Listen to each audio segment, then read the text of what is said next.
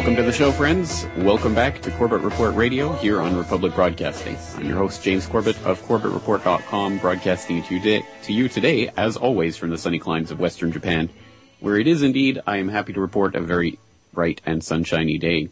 So let's get straight into tonight's guest. We have an interesting conversation lined up for you this evening, along the lines of something that, in fact, we were looking at 6 months ago here on this very radio broadcast when we first talked to tonight's guest, Charles Ochelli, a.k.a. the Blind JFK Researcher. And at the time we were talking about the Oswald case, which I continue to find one of the most fascinating aspects, not only of the JFK research community, but I think of spycraft in general, because I think so many different issues are raised by the Lee Harvey Oswald myth and the fantasies that have been spun around Lee Harvey Oswald and who he really was and what the story they're asking us to believe about him was, and all of these various pieces of the puzzle. Very fascinating. So it's been several months since we've talked to Mr. Ochelli. Lots of new developments and new research to talk about. So let's see if he's on the line. Charles, are you there tonight? Yes, sir. How are you tonight? I'm doing excellent. So thank you so much for your time. It's great to have you here. And it has been 6 months since you were on this broadcast before. So let's refresh people's memories and talk a little bit about yourself and where people can find you. Oh, sure. I currently am doing the YouTube channel, which is called the Blind JFK Researcher channel. You can find that at YouTube/Blind JFK. And it features lots of historical videos as well as commentary by myself. And even the last appearance that I did with you was put in there in video form in a way. And a few other things that I found interesting connected to the case. That's right. I was noticing that in some of the other videos that you have. And I noticed that you also take the time to respond to people's questions. If they leave a comment with a question in it, you'll actually make a video addressing their question. Yes, generally I will respond with a video if they've asked something that, warrants more than, a simple, few words response. Sometimes it leads me into new directions, which I appreciate, actually. So I've sort of made it interactive in a way to, to make it a little more interesting than just, simply picking up a book or, reading an article. You can actually participate in the way that these things are being built, and, eventually the database will be quite a mosaic, I think, of what people are really interested in about the case, and, some of those looming questions that have been around for nearly 50 years now, Jim. Yes, it's hard to believe it's been almost 50 years since that fateful day, and so much research has gone on, and there are so many different, I guess, branches or fields of JFK research. I mean, it's become a kind of profession itself almost. Talk about some of the different aspects of the JFK case that you've looked into specifically and what you find fascinating. Well, I found a great many things fascinating. The medical evidence where you're trying to decipher the forensic case surrounding Dealey Plaza itself and all of the events that grew from that. You'll find various, ballistics is another area that some people specialize in, and that's an interesting thing. Some people specialize in particular areas. They may particularly focus on films or on photographic evidence, which, oddly enough, this is one of the most photographed murders you'll ever find in history. There were various films taken in Dealey Plaza. There's various controversies about still photographs and films that existed before and during, and it's a vast subject. It certainly is, and it certainly occupied people for 5 decades now, or going on for 5 decades. So on that note, let's take a short break, and when we come back, we'll continue this conversation with Charles Ochelli, a.k.a. the Blind JFK Researcher. So don't touch that dial.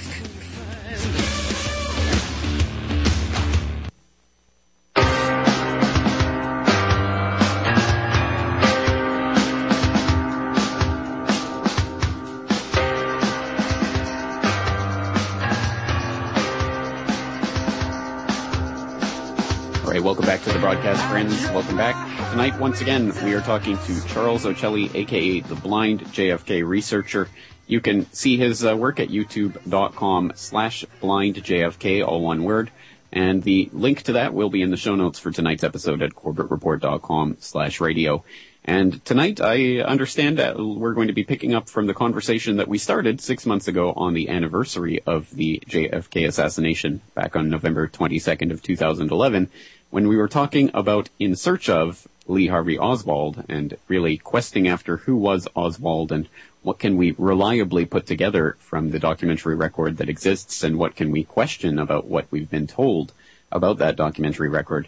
So a fascinating and extremely fruitful area of research, but of course, as always, lots of areas of disinformation and misinformation and blind alleys as well, forgive the pun, that we have to watch out for. So tonight, as our guide, we have the Blind JFK Researcher as our guide for that quest. The blind leading the blind, but in different ways. So it's great to have you here again, Chuck. So let's start going through this, and I don't know where you'd like to really pick up from this, but perhaps we can pick up from where we left off in our last conversation. All right. Well, let's pick up from the show itself. First of all, as I told you before I went on, I said that I wasn't precisely. I would not call myself an Oswald expert per se. There are people who do nothing but study the life of Lee Harvey Oswald, and they've spent decades doing so. Now, I've spent some time doing that, but in all honesty, I never felt it extremely necessary because I was interested in the truth of the assassination and the events that stemmed from it, the things that came from it afterwards, how we were led into Vietnam and would not have been had those shots not been fired in Dealey Plaza, et cetera, et cetera. Well, and I also felt that Oswald, for the most part, was not, the guilty party here, okay? So I really never thought that it was an area that I wanted to delve into extremely deeply. As I told you, I was somewhat knowledgeable on it, and, well, what happened after I did your show was, as I said, it is an interactive channel that I have there on YouTube, and I've done some articles and things, which I was doing previous and also did afterwards here and there. But the thing is that this started a trend of people questioning me about Oswald because they had heard the show, and of course I had put it up on my channel, as I said, and now people wanted to know more and more about Lee. And I'd also written a review of a book, which I thought was an excellent piece of historical information. It was written by one of Oswald's friends while he was in Russia, which specifically he was in Belarus, actually, in the town of Minsk, kind of far removed from the more media-centered area of the Soviet Union at the time. But either way, his friend Eric Titovitz had written a book called Russian Episode, and I had mentioned him on the last program. So he contacted me, and his publisher contacted me, and we exchanged some emails, and I started to get, a little more curious. The next thing that I knew, I was starting to be questioned about things, and as I've told you, I will go and do research, fresh research even, things that I have not considered before. Take a look at, say, the ballistics evidence if I had not examined it before, which I have, unfortunately. And then you start looking at all different things that people are asking about. Well, this caused me to start to delve into Oswald's background. And even some of the questions that you were interested in, for instance, you found it very fascinating in Crossfire, how he had the document in there about him contracting a venereal disease in the line of duty while in the military, okay, which is a fairly curious record, to say the least, right? Well, this coupled with something else that I did not exactly disclose at the beginning of our discussion last time when you had asked me how I'd become interested in it in the first place. The fact was that when I was graduating high school, I had gone on to be a musician, as I'd said to you, and I'd started to travel around and sort of stumbled through just sort of being curious about people throughout the country. Well, that led me to look into it after reading, after reading different books, I would contact people directly and just try to have conversations with people that were of significance to the case. Well, not only this, but around that time, I had sought to get some assistance going to school for myself. The whole Blind JFK thing, I am also visually impaired to some degree, and my father had served in the Army and was a veteran of Vietnam. Now, he died under rather curious circumstances. In fact, I would use the term suicided, but that is a whole other discussion. In 1976, okay, I was 40 years old. Now, moving forward, when I sought to have some sort of assistance, possibly as a child of a veteran, especially a disabled child of a veteran of a foreign war, I was told that, that I could have some sort of assistance.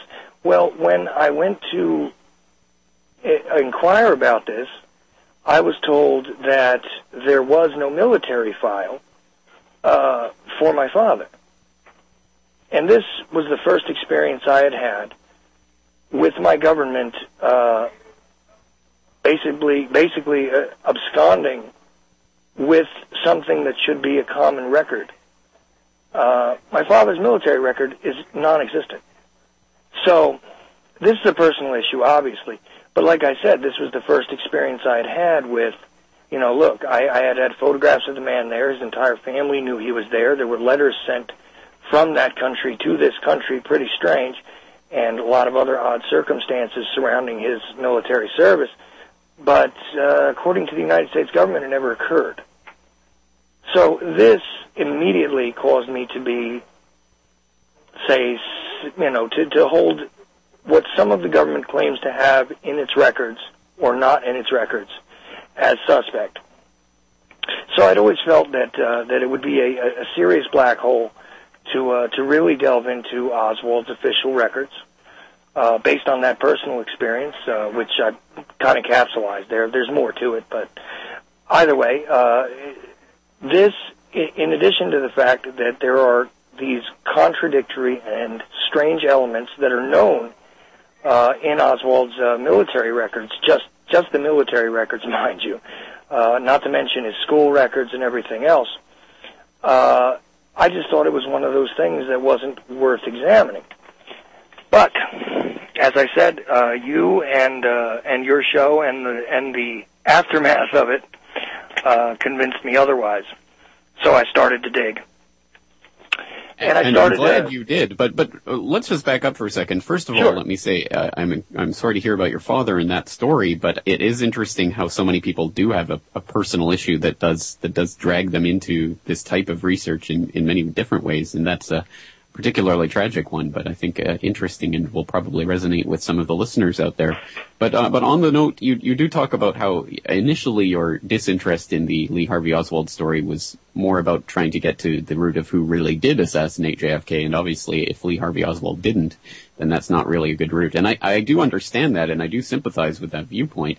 I suppose looking at Lee Harvey Oswald is more like a prosecutor or defendant, I suppose, in a criminal case would, if we can establish that the person that they say acted alone did not act alone beyond reasonable doubt, and that there are all sorts of things about this story that do not add up, then that in itself is enough to show that the entire thing is a scam, which I know is just self-evident to a lot of people out there and anyone who's really devoted themselves to JFK research. But I still think there's some value to that, and I also think personally, I just think that the Oswald story and the different spy case-like attributes of that story are particularly interesting. But that's where I'm coming from.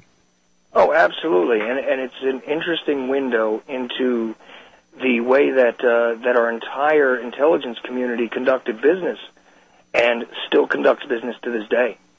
Let's be honest. If you think that records were being fudged then, you don't think that a delete key is easier to hit than the black markers that they were using to redact things.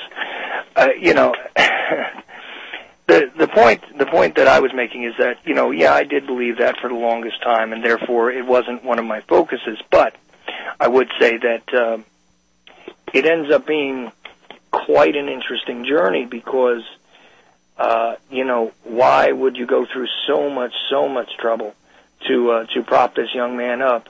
Because as we discussed, he was 24 years of age only when he died. He had already supposedly defected to Russia, which I have at this point determined was not the most honest defection, let's just say.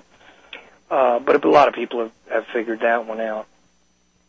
But when you begin to examine just his record, see, that's the thing. I started just examining the record and sort of putting out feelers to ask individuals why things looked the way they did. I mean, just simply opening up his 201 file, which is at this point supposedly declassified.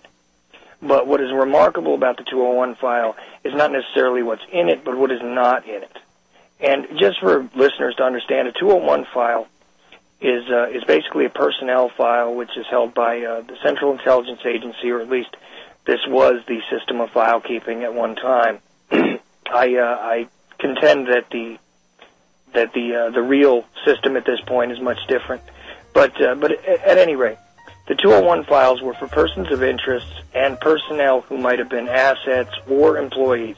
But they were not necessarily all employees. They may have just simply been persons of interest to the Central Intelligence. Well, on that note, let's hold that thought right there. We're coming up against a break, so let's take a short break, but we'll be right back talking about Lee Harvey Oswald's 201 file right after this.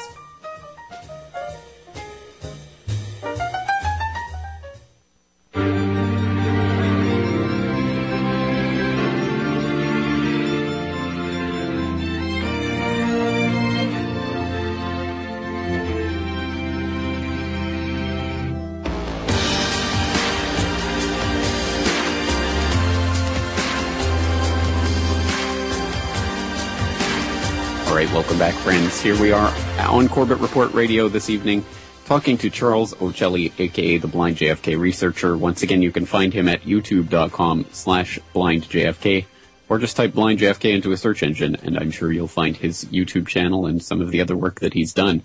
And on that note, before the break, we were talking about Lee Harvey Oswald's 201 file and what can or cannot be found within it. And just for clarification, the U.S. military also uses the term 201 file to discuss the set of documents that contain the description of someone's military history. But this is not the 201 that we're referring to here, is it? Oh, no. It's a similar type of concept, but the files that I'm talking about are for use within the CIA. And like I said, they're just generally for persons of interest. And again, you don't have to be an employee of the CIA to have a 201 file. Even certain media and individuals in the media who are considered persons of interest who may be touching on subjects. Like, for instance, James, in all honesty, you could possibly have a 201 file. Okay? Because wouldn't be surprised. Yeah, well, just like I know for a fact that I have an interesting FBI file. It's because that when you make public statements that are, regarded as somewhat inflammatory or somewhat provocative, where it regards the intelligence community, which you have made on many occasions, you tend to get their attention sometimes and become a person of interest, let's just say. Well, anyhow, back to Mr. Oswald here. When you begin to examine his file, as I said, the first thing is on the first page of the file, which I find interesting, because often there's the mistake made in other documents and cables, like, for instance, from Mexico City, where they say that his name is Lee Henry Oswald. That mistake is noted on the opening page of his 201 file. Now, for someone who generally would just grab that file and flip open the first page and just use it as a point of reference, that mistake is notable right there. Okay, it doesn't occur in a lot of other places, but begins to occur in other parts of the official record, I think because people were being lazy and not reading very far into the file. Interesting little things happen like that. But things that I started to observe, and like I said, I had to reach out for assistance.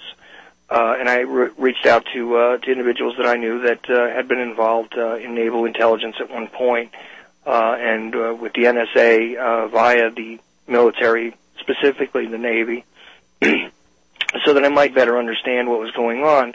And the first thing was I had to be told that, you had to develop a key to understand these interesting little CIA record and routing sheets. Now, the record and routing sheets, which are on top of just about any document that is meant to be circulated, interagency, within the agency, is supposed to be signed off on when someone takes it, handles it, sort of like checking out a library book, okay? Well, often these things are signed out under aliases.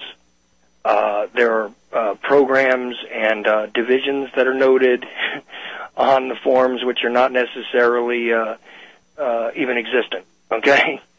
So you enjoy yourself trying to sort out all that. So first you have to develop a key to begin to decipher this entire thing. But anyway, the interesting parts of this started to come to me when, like I said, when I started to reach out to individuals who had been in the military, and they sort of ended up discussing with retired guys for me what I was looking at, and I ended up talking to at least one man who absolutely claims that he served with Oswald at one point, had dealt with him in California, and he's somebody whose name doesn't appear in the record that I've seen. I mean, he's not somebody who's been interviewed before, and he wound up leading me to others. In addition, there was others connected to the Russian story and things that I started to learn there that have not been publicized very much either. And when you begin to understand that most of what has been put out there, including beginning with the Warren Report itself, when they started discussing this supposed trip to Mexico City, there are tons and tons of holes in that entire story, not the least of which is the following thing, which I'm going to sort of run through quickly, and I can tell you exactly how you can learn about this, but you'd have to look at something called the Lopez Report, which was part of the HSCA, which is now almost entirely declassified. However, parts of that are missing, apparently, because there are appendixes referred to in there that are simply non-existent. I again point to the fact that they're just simply non-existent files. So whenever they tell you that, the government doesn't destroy or doesn't remove or doesn't just completely vaporize things, I'm here to tell you they do. But either way, you can get an idea of what was going on. Anyway, in Mexico City, he supposedly visited the Soviet and the Cuban embassy / consulates. Now, these are two separate things, but they were both contained on compounds together. That's right, and there's some dispute over exactly what happened there. So let's get to the bottom of that, and once again, we're up against a break, so we'll take a short break for some messages, but we'll be right back, right after this, with Charles Ochelli, a.k.a. the Blind JFK Researcher. Goes away in the air. You're listening to the Republic Broadcasting Network, because you can handle the truth. It's time to get the facts straight. Rosicrucians, Freemasons, the people in the shadows, ashy cheaters, Max Templars. Welcome back, friends. Welcome back to Corbett Report Radio. Tonight we are talking to the Blind JFK Researcher, Charles Ochelli, at youtube.com/blindjfk, and we're talking about the interesting discrepancies and notes and interesting parts of the Lee Harvey Oswald tale. We're just getting into one of the very, very juicy, alleys or corridors of research when we start looking at Lee Harvey Oswald, which is his alleged trip to Mexico City in the fall of 1963 to visit the Soviet embassy. And it's, as I understand it, in the JFK community, a point of contention whether he went at all or did not go, or what, in fact, we can say about that trip. So, Charles, let's start getting into the fall 1963 trip to Mexico. Precisely. So that is absolutely true. In the community, it is a point of contention. I actually fall in the camp that states that he wasn't there. Okay, and here's the problem. When the CIA positions photographic units, okay, to to surveil an area. Okay, one of them is automated and is there to capture any sort of a disturbance in the light. The exact terminology was an old sort of thing, but basically it's like if something blocks out a significant amount of light in the area, it's supposed to snap a picture, okay? And then there's another manned post, which is on a second-floor apartment, which is across the street from the entrance of the building. Well, you know, you would assume that it's going to capture a photograph. Well, of course, to this day, the CIA has never produced a single photograph when Oswald would have had at least 10 opportunities to be photographed, either entering or exiting each of the embassy/consulate areas. No photograph at all has been produced. There's the mystery man photograph, which it turns out was a KGB officer named Yuri, and there was actually a minimum of 13 photographs of this man, even though 2 have been generally circulated. At least there's 13 in my collection. There may be more. But the fact is that, and some of them were even taken after Oswald had supposedly left, which is pretty interesting because another funny thing is, you know, he's returning library books in New Orleans on the same day that he's supposed to be returning to Dallas, but okay. That's a funny aside there, but the fact is that that when you begin to examine this kind of stuff and you start to watch the cable traffic that went on between the Mexico City station of the CIA to headquarters, they give the wrong descriptions. They give all kinds of strange things back and forth, and an alert which was up on Oswald when he had made his so-called defection to Russia was not even brazed by this entire incident because it wasn't accurately reported. And meanwhile, when you read the accounts of the station chief, Winston Scott, who by the way signed a lot of the Oswald documents under an alias when he was handling them, he admitted in his own memoir even that he was aware fully of the entire activities supposedly that Oswald had taken there.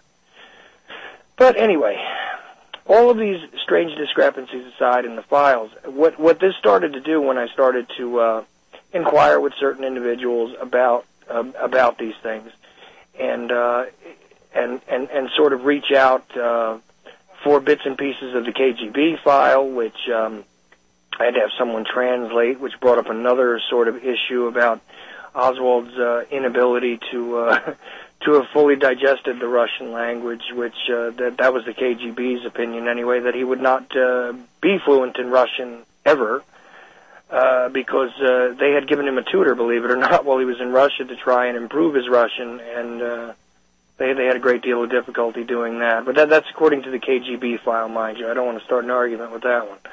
But but the point is that it started getting sort of this little whirlpool swirling for me, and I got to say again, you know, thanks again, James, because it was really your interest in the subject that caused me to fall into this little rabbit hole. Well, I do what I can.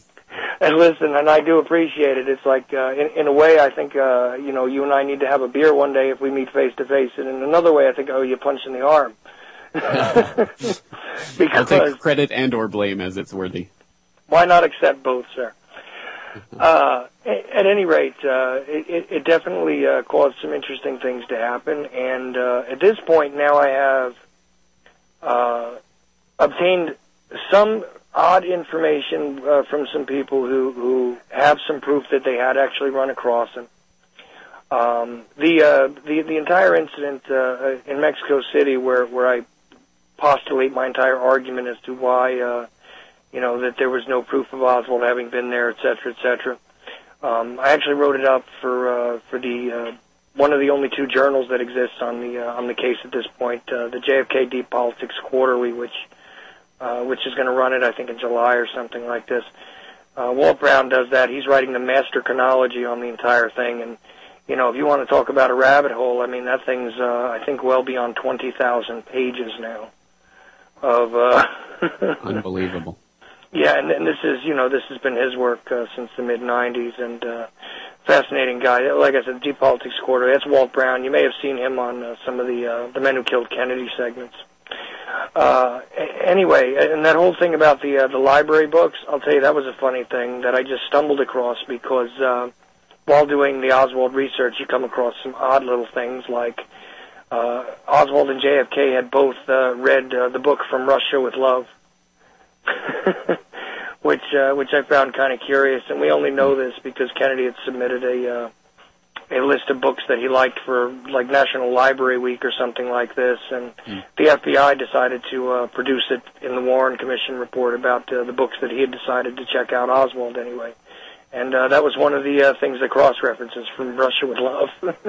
Interesting.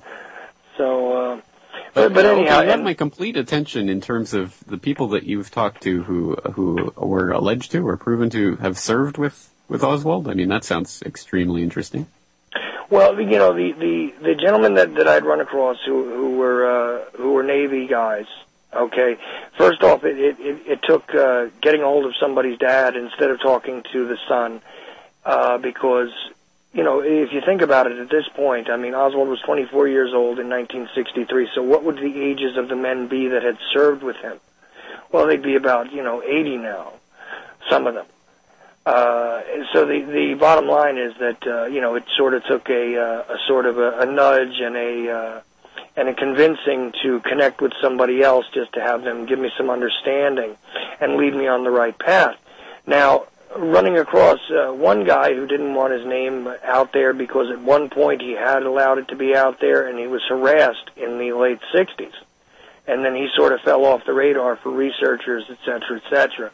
But what he did connect me with was an interesting little thing that I'm trying to verify right now, which is, a bunch of connections to individuals that he had run across while he was in the, I think it's the area is known as the South China Sea, and also the time that he spent in Japan at Atsugi.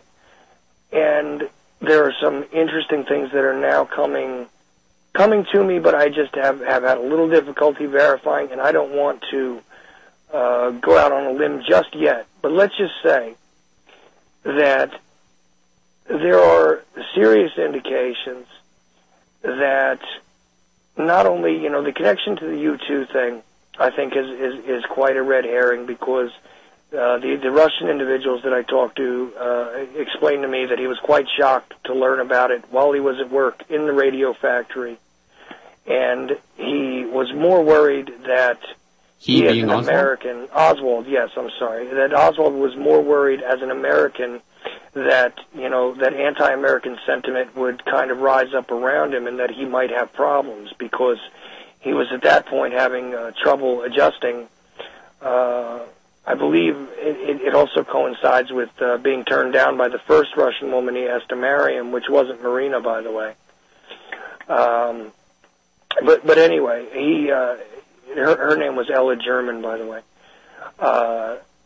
But he was starting to sort of feel a bit out of place over there, and was more worried, like I say, about the anti-American sentiment coming up because this was sort of a point of pride. I mean, it was much more than the situation that he was going through when when the whole Sputnik situation occurred.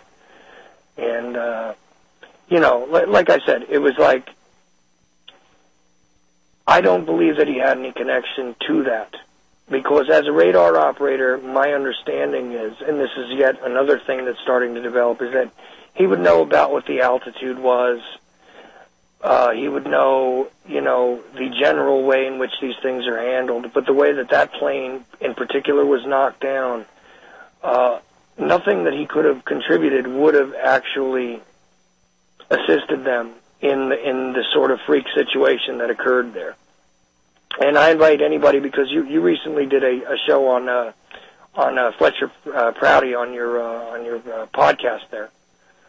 Or actually, I should say it was in your update, the Fletcher Prouty thing there. That's right. It was my last podcast episode 229, available from CorbettReport.com, and he does have some things to say about the U-2 flight that went down. He certainly does, and I think that anybody who wants to learn about that should really listen to Fletcher. There's nothing I can do justice to that situation that Colonel Prouty so eloquently explained, in his various interviews and also in the 2 books that he wrote about this, about the JFK, the secret team, and also JFK Vietnam, and the entire title escapes me. But if you look for Colonel Prouty under JFK Vietnam and also the secret team, you can find it. So the thing is this: the whole understanding that he was involved in that, I don't go with it, and a lot of people have really been rough on me for it. But the thing is, I think that there was a much deeper cause.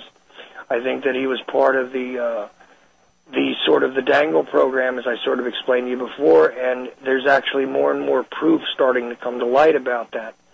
Now, I'm hoping to finally discuss with these people that have come from Japan some years ago that ran across our good friend Mr. Oswald during his time there. I'm hoping to verify some of the things that they've told me.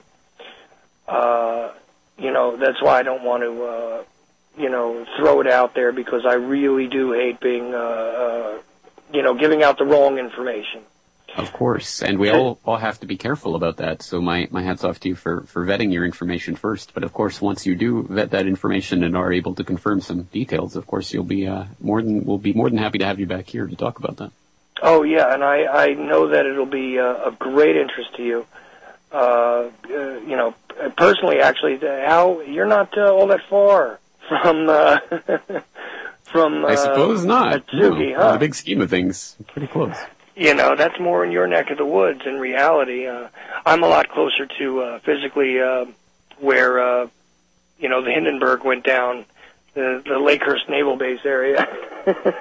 Right. Well, let's back up for a moment, because you earlier on mentioned something that I must admit, in my layman's approach to this issue, I didn't even know, which was that Oswald had asked another Russian woman to marry him before Marina, which I found very interesting. Perhaps you can tell us more about that. Oh, sure. Well, the thing is that everybody knows that. Anybody who's looked into this story deeply knows that people remark often about how Marina and Oswald and Lee had met and really not been dating very long. I think it was something like 6 weeks, depending on the accounts. And they did marry rather quickly, and they had the baby not long after. I mean, consider it, he was only there for 3 years, and he had enough time to have a child, get married, and do a great many other things, right? Well, in a more interesting way, one thing I think everybody needs to take into account with that, by the way, is that I'm starting to understand that the KGB was very much involved in not only monitoring but positioning people in Oswald's life during the entire time he was there. Now, supposedly, according to what's sitting in the archives that's accessible in Belarus, in the KGB archives there, they were kind of stunned at the Marina marriage. However, they were well aware of this other woman that he had been courting for at least 7 months, and had sort of worked up his courage to ask to marry him on, I think it was New Year's. Now here's where I get a little confused, because it was New Year's Day that he decided to ask her, and therefore the year slips me a little bit, because it's either 1960, I believe it's New Year's of, no, it's not New Year's of 60, it's got to be New Year's of 61. Like, in other words, January 1st, 61, I think he asks her. Well, either way, the point is that he waits till New Year's Day and sort of works up his courage, actually gets drunk with her the night before, and takes his time to try and figure that one out. And he asks her, and she pretty much laughed at him. And let's see. It must have been 1961, because he met Marina in March of 1961. Yeah, that's correct, and that's exactly what happened too. It was on the rebound of that. Yeah, that's where we're at here, and I was just trying to confirm that. Right, it was 61 because it was December 31st of 60 where he was having the party. That's where he'd gotten drunk, is at the party on the, yeah, okay. Thank you. Sorry about that, James. But anyway, this Ella German had sort of explained to him that, and the KGB had taps around every single thing, and they used to interrogate anybody who was his friend that wasn't an agent, and insisted on all information about Oswald coming to them. But they knew the entire conversation verbatim, where she explains to him that, well, you know what it is, you're an American, and that makes you different, but, you know, do you realize that since you're a foreigner here in the USSR, you can be arrested at any time? I don't want to marry a man who could be arrested and taken away and never come back at any time. And sensible response. And apparently, according now, the historic diary we could argue about and whatever else, but the fact is, according to even the historic diary, I think he started to slide downhill a little bit about his views on some of the Russian people at that point, because Ella had really broken his heart, in truth. And it's interesting because even the Wikipedia entry notes that in January of '61 he began to reconsider his desire to stay. So, but they neglect to mention the fact that he had just been turned down. Ah, see, there you go. That's what coincides with it. Interesting. See, Wikipedia is one of those odd sources on Oswald you have to sort of, again, be careful with. Absolutely, absolutely. Well, on that note, let's take another short break, and we'll be back to wrap things up with Charles Ochelli, a.k.a. the Blind JFK Researcher, right after this.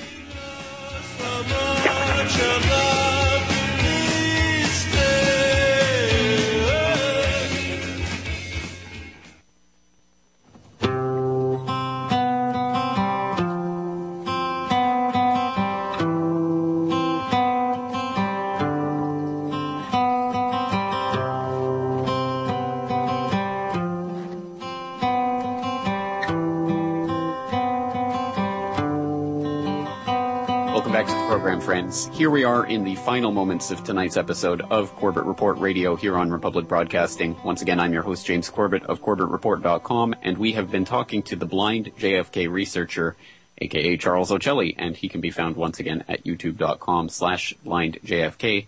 And just as a reminder, if people have interest in or questions about specific aspects of the JFK assassination, he is happy to take questions and field them as appropriate and as possible on his YouTube channel. So once again, you can use that as a resource, and I hope people will. He's got hours and hours and hours of videos up dealing with a lot of different subjects related to the JFK assassination, including, of course, tonight's topic of conversation, Lee Harvey Oswald. So, Charles, I'm not sure if there's a convenient way to wrap up a conversation like this, but anything else you'd like to touch on tonight?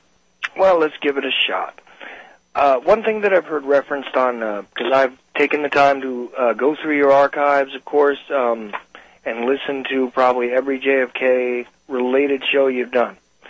One of the things that I had a great deal of respect for you for was your work on the Patriot mythology, and the fact that the odd sort of idea that the printing of the silver certificates is one of the things that motivated Kennedy's murder. Well, you know, I was really impressed by that, and I've really watched your viewpoint on this particular subject evolve publicly, and I'm really grateful to be part of that. Okay. Absolutely. Well, let me just state again for the record, I'm open to be swayed on any issue, but I will follow where the facts lead. Okay, another interesting thing that has come up on your program a few times is this entire thing about, J. Edgar Hoover having mentioned that someone was impersonating Oswald while he was in Russia with the car dealership and all that. The only reason why Hoover had taken interest in him at that point was that during this entire trip into Russia, Marguerite Oswald, his mother, had received a letter from a man claiming to be part of the Albert Schweitzer college in, I think it was Switzerland. And that's not really, it's not in front of me at this moment, but the fact is that she made the inquiry with the FBI. She said that her son had been over there, and he had written a letter to her, that famous one that's cited quite often about, I will kill another American if he takes on a uniform and all this sort of vaguely propaganda-type thing that he was supposed to have written to her from the hospital. That whole bit, that's how Hoover became interested in him in the first place at that point. And that's where his name was triggered. And plus there was a flash alert on him, just in general, as there would be for anybody who was defecting and threatening to reveal secrets. Okay. Couple of interesting places to go. Like I said, that whole thing about the library books, that I saw on Bill Kelly's JFK Counter-Coup blog spot. If you just look up William Kelly, he's a long-time researcher, has done quite a bit of interesting stuff, and is right now trying to look into those Air Force One tapes that you might have heard about in the news a few weeks, or maybe it's a couple months now back, that more tape was found in a collection Clifton's collection. But you can look that up and check that out. Like I said, some of my articles are also appearing in the Deep Politics Quarterly, which is Walt Brown's thing. He's written quite a few books on the assassination as well. I think it's 5 or 6, plus a couple of indexes and that master chronology, of course. Absolutely. Well, I'm afraid we're absolutely fresh out of time, so we'll have to leave it there. But Charles Ochelli, thank you again for your time. Well, thank you so much, James. I really appreciate you having me. Excellent. Well, I look forward to talking to you again in the future, and I'll talk to you all tomorrow night.